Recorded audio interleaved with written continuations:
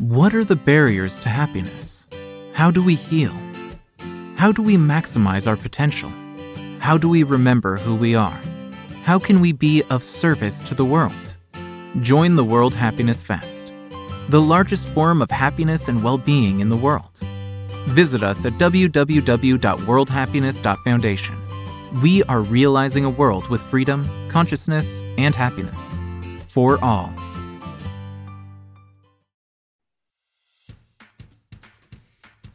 Carl Johan Calleman, if there is somebody inspiring in the world of macrocosmic quantum theories, that's you, because you actually coined what that is. So welcome to the World Happiness Week and this World Happiness Fest. And as you know, we want to understand the opportunities and possibilities for world happiness from so many different angles.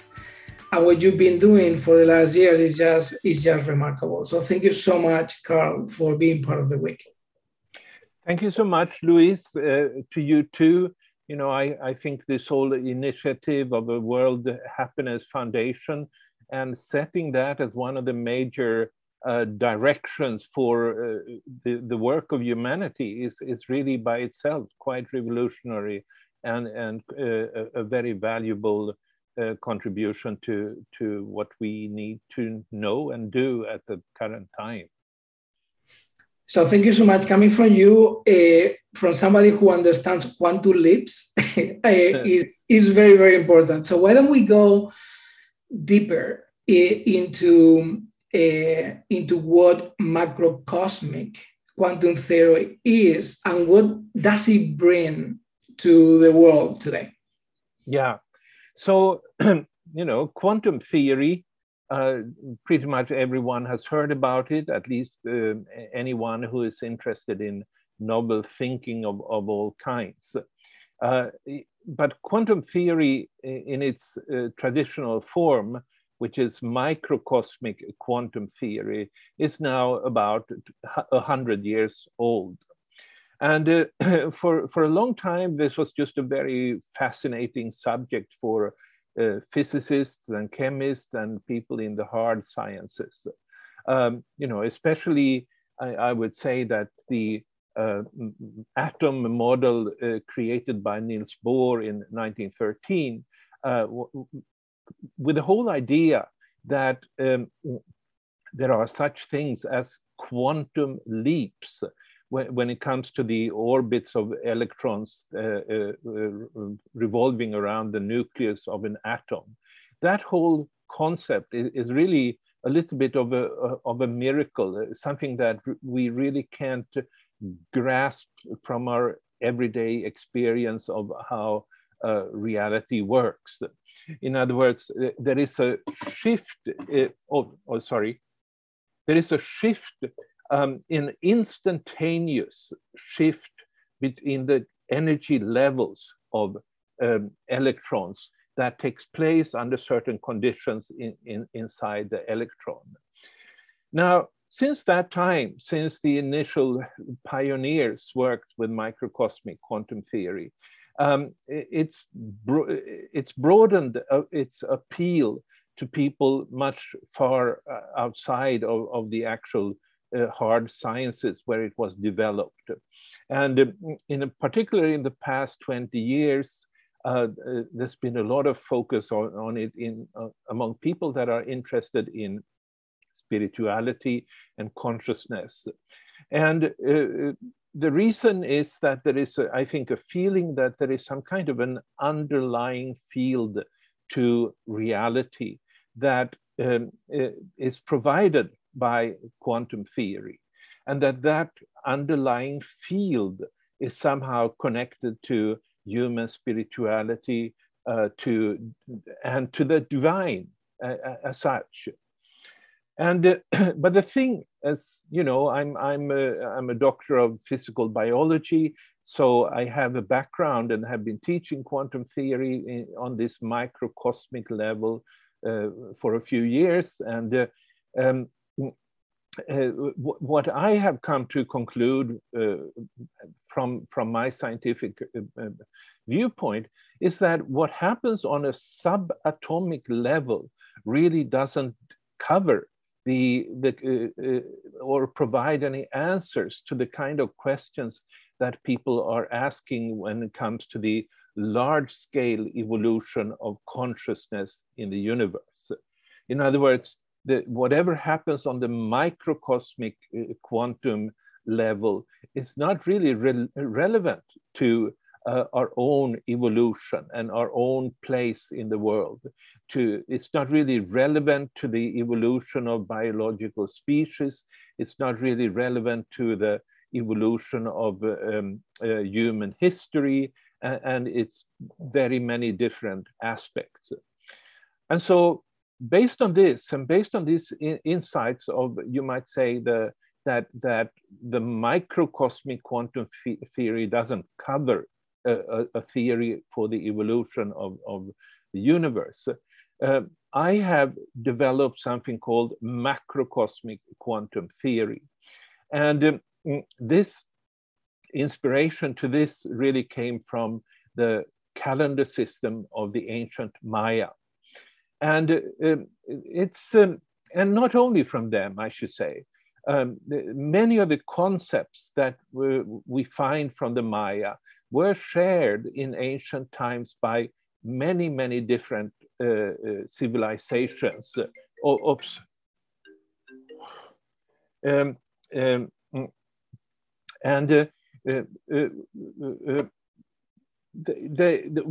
there is still something special about the Maya in this regard. You know, you can go to, say, India or Egypt, and you will find that they talked about cosmic serpents as major creation factors. The thing, though, is that the Maya, in contrast to all other ancient civilizations, they developed a calendar system of the evolution of consciousness. And a calendar means that you have numbers. And once you have numbers, you really have an inroad to modern science. You will then have the possibility of see if your hypothesis actually matches not only your hypothesis, but the ancient Mayan calendrical system, whether it actually matches the evolution of history as we know it. And so that's the reason that I think the Maya are very, very special, because they give us a means of connecting our understanding of the universe and all the modern database for how it has evolved, and connecting that with the ancient ideas of an evolving consciousness that typically was symbolized by the plumed serpent or serpents or dragons and these kind of movements of invisible forces. And so that is, in short, the background to developing the macrocosmic quantum theory. But, you know, the whole idea from the Maya that we get is that evolution of consciousness, and meaning everything that happens in the universe is ultimately is a product of the evolution of consciousness. And that proceeds, as we can see on this diagram, in a stepwise fashion. That's the reason that they built their pyramids as terraces. So here you can see, if you climb this pyramid that you can see, you're actually climbing 9 different levels of evolution, 9 different waves, each of which provides a particular state of consciousness to the human mind. And so what you see here on to the right is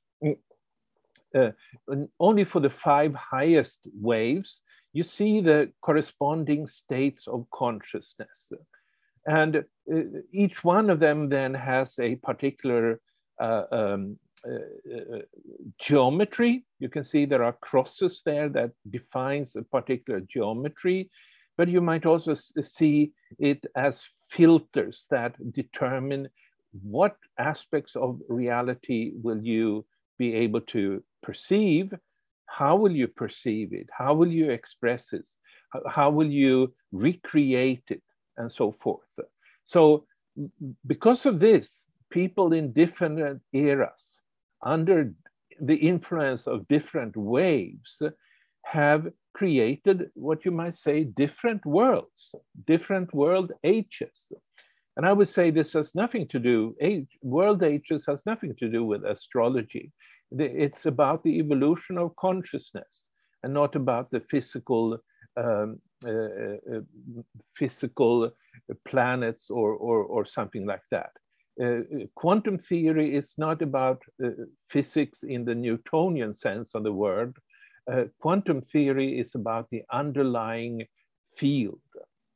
And then you can also see to the right there that each of these waves, each of which creates a particular state of consciousness, is activated at specific points in time.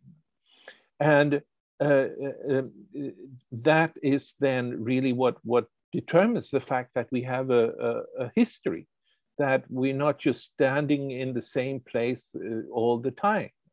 But as new states of consciousness like this have been activated in the cosmos and made accessible to human beings, we have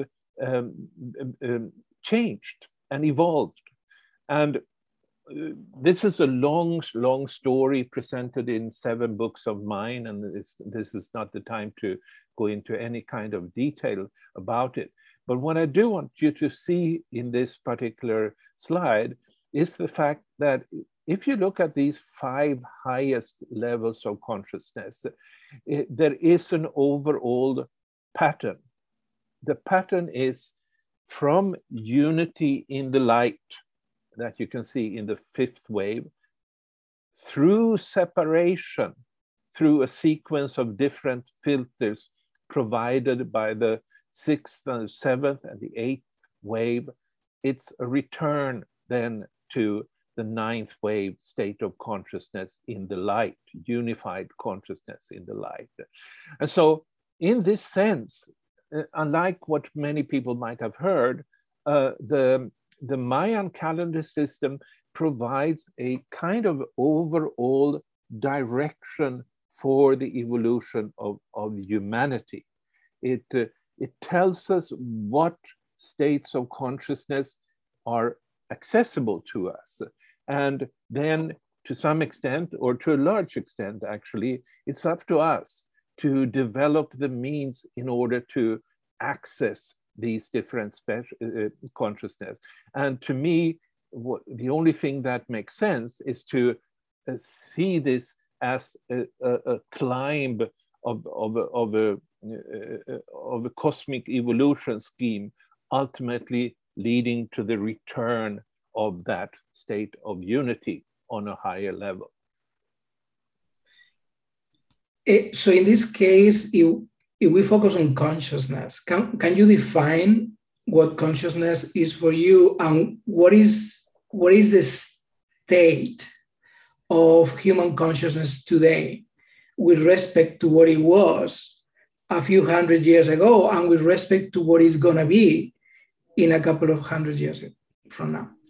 Yeah, well, to me, consciousness just means something like subjective experience, or our ability to have a subjective experience.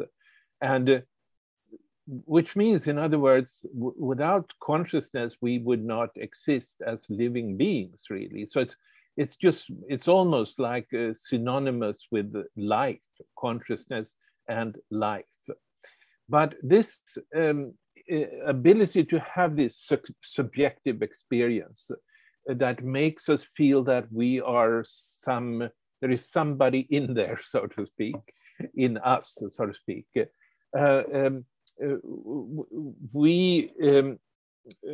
It can take different forms.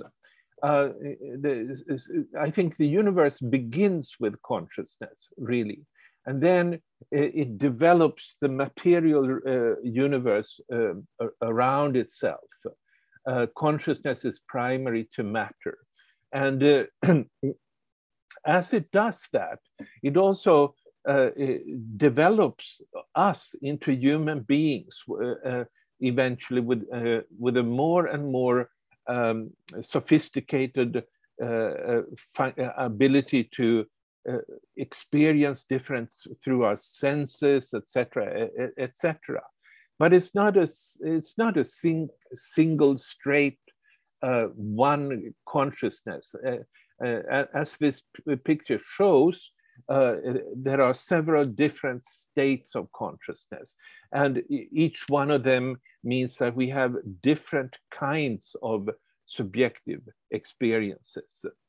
And where we are now, I would say, is that, especially then after March 9th, 2011, is that all of these 9 levels of consciousness are accessible. They have all been activated in the cosmos and become accessible to us human beings. But it's not just then to say, okay, then we know that this or that will happen. It's a little bit different like that, because first of all, the human beings need to access these states of consciousness. And at the current time, all of these states of consciousness are in principle running in parallel and accessible. And we need to cultivate these states of consciousness. We need to develop the methods, you might say, and the intentions. I would say, if we want to follow the cosmic plan, we need to do in such a way that we actually access the highest level, the 9th wave there, where there are no filters, where we do not project separation either to others or to ourselves. It's not exactly because there is a human choice involved in how we relate to these different states. It's not just predictable exactly how, at least from this point in time, how things will turn out. It will depend so much. All I can say is that, the purpose, as far as I can understand it, of this whole creation is for humanity to aim for that unity state. And it's a happy state in the sense that it's not creating separation. And it's a happy state in the sense that it doesn't mean that you project dualities on other people and project bad, good, etc., etc. It's an accepting state, because it is the light that comes through without any kind of filter. But at this point, I'm not saying that anything, I'm not going into saying this or that will happen.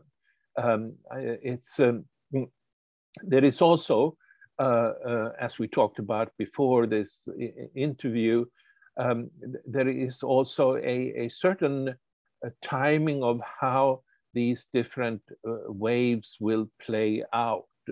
And so you can say that the accessibilities of states will all be altered. The possibilities will be different in the times ahead. And just as a very rough statement, I would say that there is still quite some tough times up until the year 2031, where I think there will be new possibilities, especially in the 7th wave, in order to return to a sound, a sane and sound globality. You know, not globality has got a bad reputation because people think that it's somebody who dominates everybody else.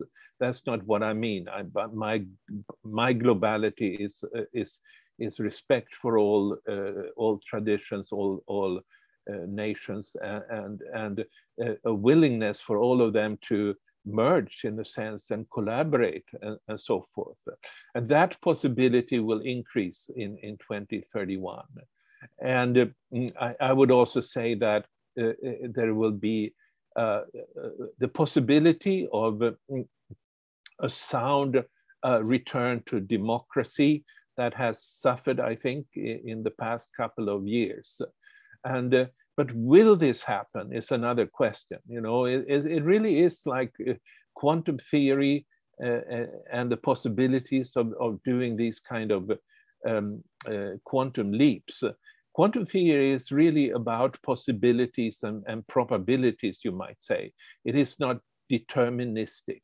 And that's true. There are many, many parallels if you look at the macrocosmic quantum theory and microcosmic quantum theory. And one of these parallels is the fact that, you know, it's not deterministic. It just talks about different potentialities. And that's where we come in, we human beings. Well, this is so so helpful. I'm a big follower and fan of David Bohm with the infinite potential. So I think that you are very much linking this, and I would love to ask you a bit more about the elements of this macrocosmic quantum theory, because basically what I see here is that these waves are coming from somewhere. And reading your books, that's coming from the heart of the universe, of the center of creation. Those waves are, from a symbolic point of view, is the serpent, the plum serpent that the Mayas were talking about. So basically you are talking about the heart of creation, which is the tree of life. You are talking about the serpent, which are the waves. And then you incorporate another very important element, which is the duality and the concept of yin and yang, and the concept of a separation in many ways before the union. And something that we are learning a lot from many researchers and experts in non-duality is that we are getting into an opportunity to get into non-duality when we understand how to get there. So can you please go further and a bit deeper into the key elements of this theory? And then what do we do with that information? Because something else that you say is that our brain, in this case, are receptors of all these waves coming. So I think that you will incorporate really important elements that can give us a new perspective, actually what you call a new theory of biology and how humans are progressing in the world. So can we go a bit deeper about the elements, these elements? Yes. So these are very big questions, and I have developed the answers that I'm giving to them in a number of books. You know, especially then the quantum science of psychedelics, which is not only about psychedelics. It has maybe 1/3 of psychedelics, but it really provides a model of the mind from which we can really understand how psychedelics work. But it's also in the 9 waves of creation.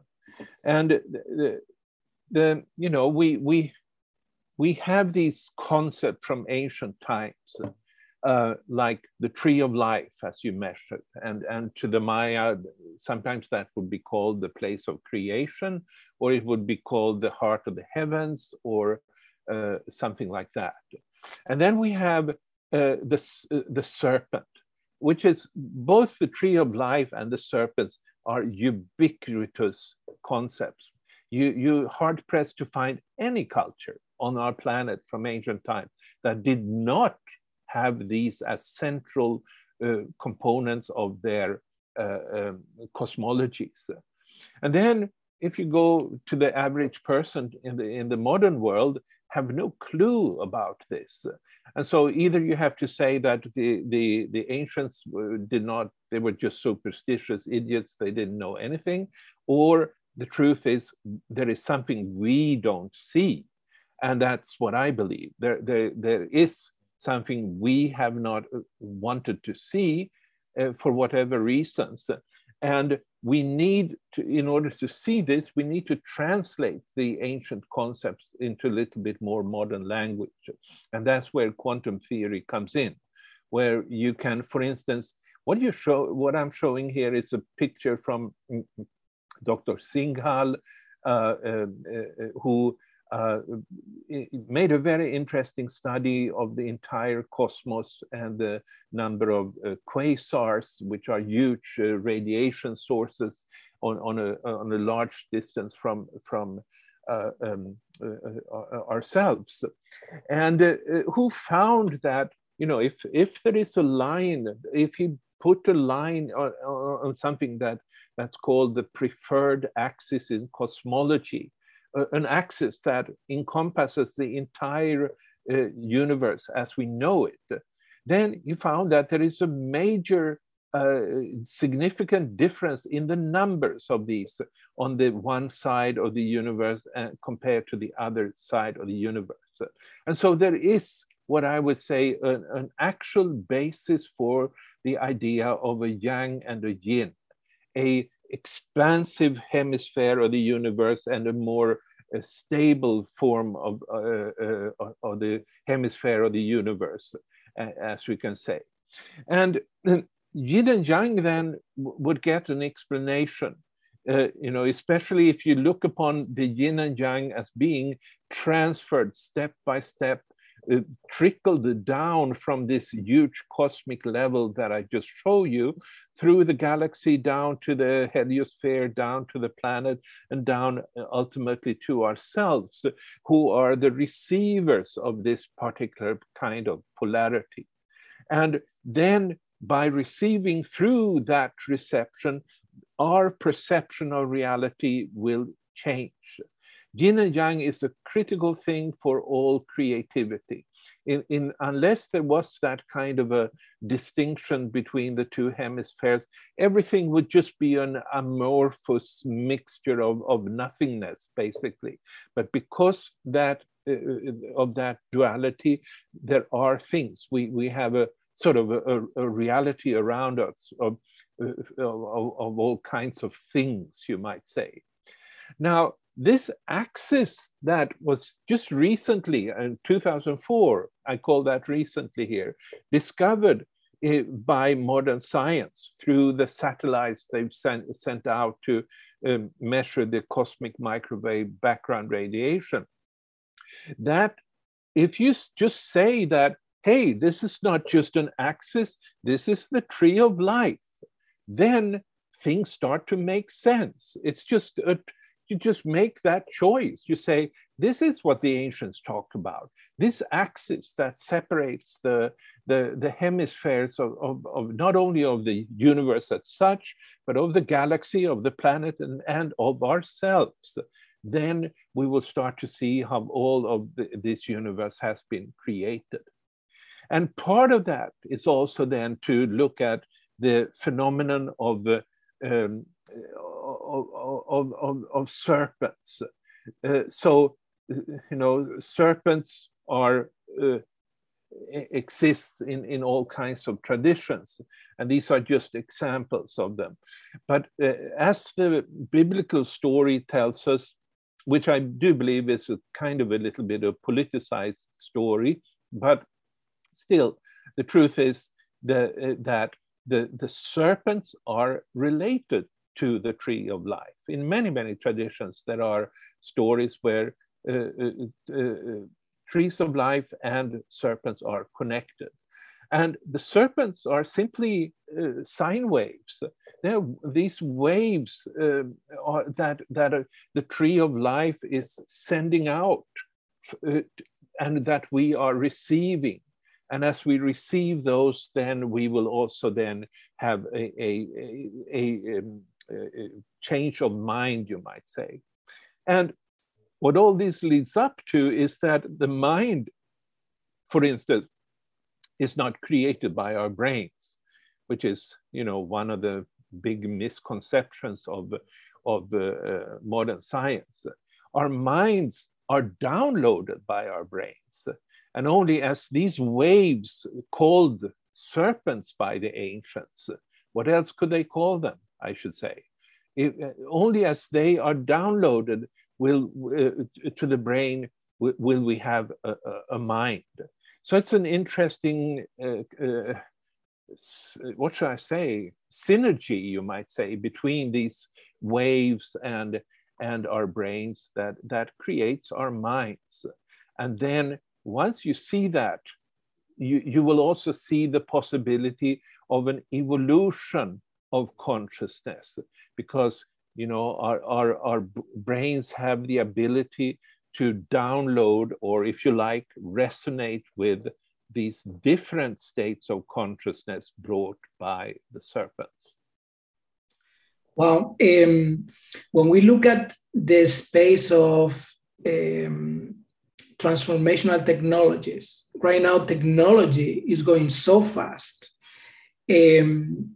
that we have seen already sensors, we have already seen wearables, and we've seen technology that is accelerating the access to all these reception of waves.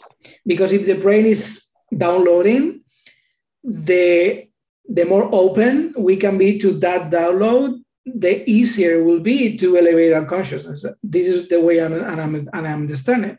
So technology at some point is really going to allow every human being to download as much as they can. So is this right? And what is the limit to download consciousness? Yeah.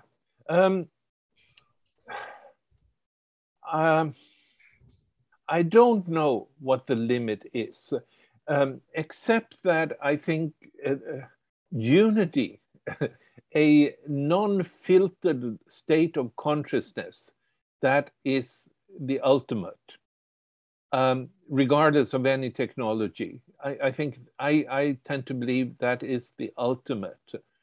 And I think that's just what I want to respond to that. Okay, because when we talk about technology, we talk about not just technical things, but we talk about meditation. So right now, meditation is becoming mainstream, and people start to know how to do that. Or we do drumming with shamans. They use music, dancing, drumming. We see now that psychedelics are being legalized in, at least for some research, after all what happened in the 60s and 70s. So I think I call that technology as well, is that the opportunity for us to use tools that are going to be helping us to expand the opportunity to get that consciousness. Okay, now I understand you better, because I immediately thought about all the digital world and so forth when I heard you say technology. But then, yes, absolutely, as you're saying, there's been these tools, you might say, that have aided our access to especially then the ninth wave, the unity consciousness, and that includes this whole range of what would you call these kind of technologies? Psycho-spiritual technologies, maybe. That would be like meditation, like yoga, like breath work, like psychedelics, and they're all really modalities, I think, of techniques that that could help you to disengage the kind of dualist mind that was created by, especially then, one of these waves, the sixth wave. That was really what gave people the structured mind and allowed us to create civilizations with a particular mindset and so forth. And you know, I would say that there are good sides to civilization. There certainly have been good sides to civilizations, but there have also been negative sides, because that kind of a mindset that created the civilization has been very much dualistic, has been very much based on separating the rulers and the ruled, the good and the bad, the so-called good and the so-called bad, and really making separate human beings. And now, so if it's possible to disengage that kind of a duality at the level where we have now climbed to on the cosmic pyramid, if you like, if it's possible to disengage that, then those techniques, the ones that we just mentioned, the psychedelics, the meditations, the yogas, the breath work, and a couple of other things like that, like drumming, or more connected to the earth and so forth, but still, that would sort of facilitate. It wouldn't immediately give us the access to the ninth wave or that unity state of consciousness, but it would facilitate our climb to that level.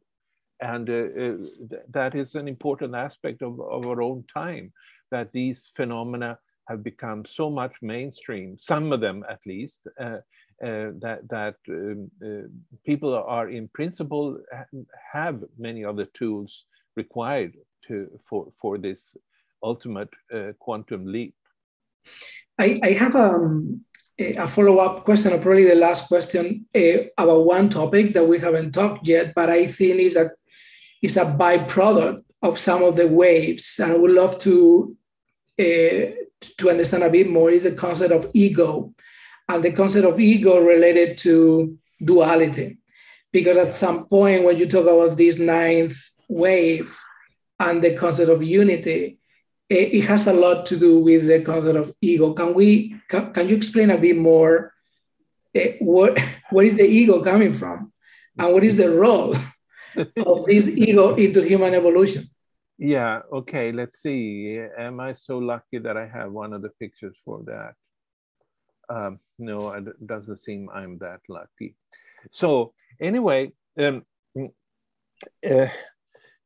first of all, what is not the ego? The ego is not a part of our brain or some kind of function that is a natural constituent of our brains. It is something that has developed over time, and it is something that has developed as a function of these different waves. So, you know, for instance, one of the interesting things that you can understand by following how humans have looked upon themselves over time, over the past 100,000 years, is that the initial forms of art that we know humans have produced, like the cave paintings in Spain and France, they don't show a lot of humans. In fact, you know, you'll have to look for humans anywhere. And then, you know, from 10,000 years on, you're starting to see human beings portrayed on cliff sides and so forth, but they're not very personalized, individualized. They certainly don't look like rulers or anything like that. But you're starting to see humans are starting to develop some kind of a self-awareness. And then comes the sixth wave activation that took place in 3200 BC and led to the creation of civilizations, typically ruled by some kind of a pharaoh or king or something like that. And then a process starts where the human individual, and then in particular, certain ones are developing a personality trait, I would say, that is a function of this duality, this separation between rulers and ruled. And so the wave at that time allowed the human beings to create a dominance aspect of themselves. And that ultimately led to a specific function of the mind created by these waves that created people that have big egos, dominance aspects. And you can discuss that, you can point out that in the kind of world people have been living in the past 5,000 years, there has been some kind of a value to having that kind of aspects of your mind. But on the other hand, in the large scale of things, it is not, certainly at this point, is not a very good thing for humanity at large. And if anything, where we need to go is to jointly access the ninth wave in such a way that we find that we actually have the ability to tune in to the very same unity consciousness, all of us, really, not not just sort of I do my own thing, or as we mostly do at the current time. And that's really the great danger. And thinking about this capitalism that you're calling about, we've had this idea that I'll be happy on my own. I know I will find that way myself, how to create happiness for myself. And that is not a constructive point of departure at our current time. We will have to seek to develop such capitalism together, and which you can't just slay the ego, as the ancient Eastern traditions would say, but we can develop the higher levels of consciousness to such a way that the ego gets an increasingly less power over ourselves. Well, I think that, Dr. Calleman, we could be talking for days. It's amazing. I mean, all your books bring another level of insight and very practical at the same time. So I think that your contribution to human progress is just incredible. So I want to say thank you very much, because what you are doing is remarkable, and I appreciate very much that you can share this with all of us. Do you have a final recommendation for people who want to navigate in the right way the ninth wave and all the others? Because we have 9 waves actually working at the same time right now for the first time in human history, right? Yeah. Well, thank you very much for having me. It's been a pleasure, and I really, there is something profoundly inspiring by the kind of project that you are working with, and maybe maybe the ultimate goal or direction for ourselves and the current time is really happiness, and not unity or anything like that. But unity will be a necessary component in order to forge that happiness that everyone is aspiring to at the current time. I don't, I think I really covered what I wanted to say in those final remarks. I do want to, just continue a little bit maybe and strengthen my point when it comes to this issue of the ego and so forth. In other words, if you look, I think I will allow myself to show to come back to, where do we have it? Oh, there we go. So, just to look at to the right there, or maybe you're not seeing, let's see, are you sharing? No, I'm not sharing, right? Sorry. No, you stop sharing. You have to share again. Yeah, I have to share the screen. Okay. Okay. So here we go again with this. So where we are now, and it's a lot of history, as you can see. This goes back, the 5 levels here goes back 100,000 years. And then it covers the historical evolution of humanity, the 5,000 years, and then a couple of others. Now, the 8th wave was activated only in 1999, so a lot of people have lived through that, and the most obvious expression of it is the digitalization of the world and the new world created by that. And then the 9th wave was much more recently activated in 2011. What I do want to say here is there is a risk, you might say, by this 8th wave. As you can see, that is, you might say, yes, it's created an interesting world of digital phenomena. It's actually helped the right brain half come forth, meaning meditation, psychedelics, breath work, and all that kind of thing. It certainly has helped that strengthening of the right brain half, certainly has strengthened the roles of women in the world, and so forth. So, it does provide for some kind of a background to the potential quantum leap to the unity of the 9th wave. But it does also create almost like a seductive individualism. The very fact that it's a dualist wave makes people, it simply makes them separate. And we can easily see that through the digital world, that it creates a lot of separation, and especially at the current time. So I do want to emphasize here that nobody gets to the 9th wave without doing a quantum leap.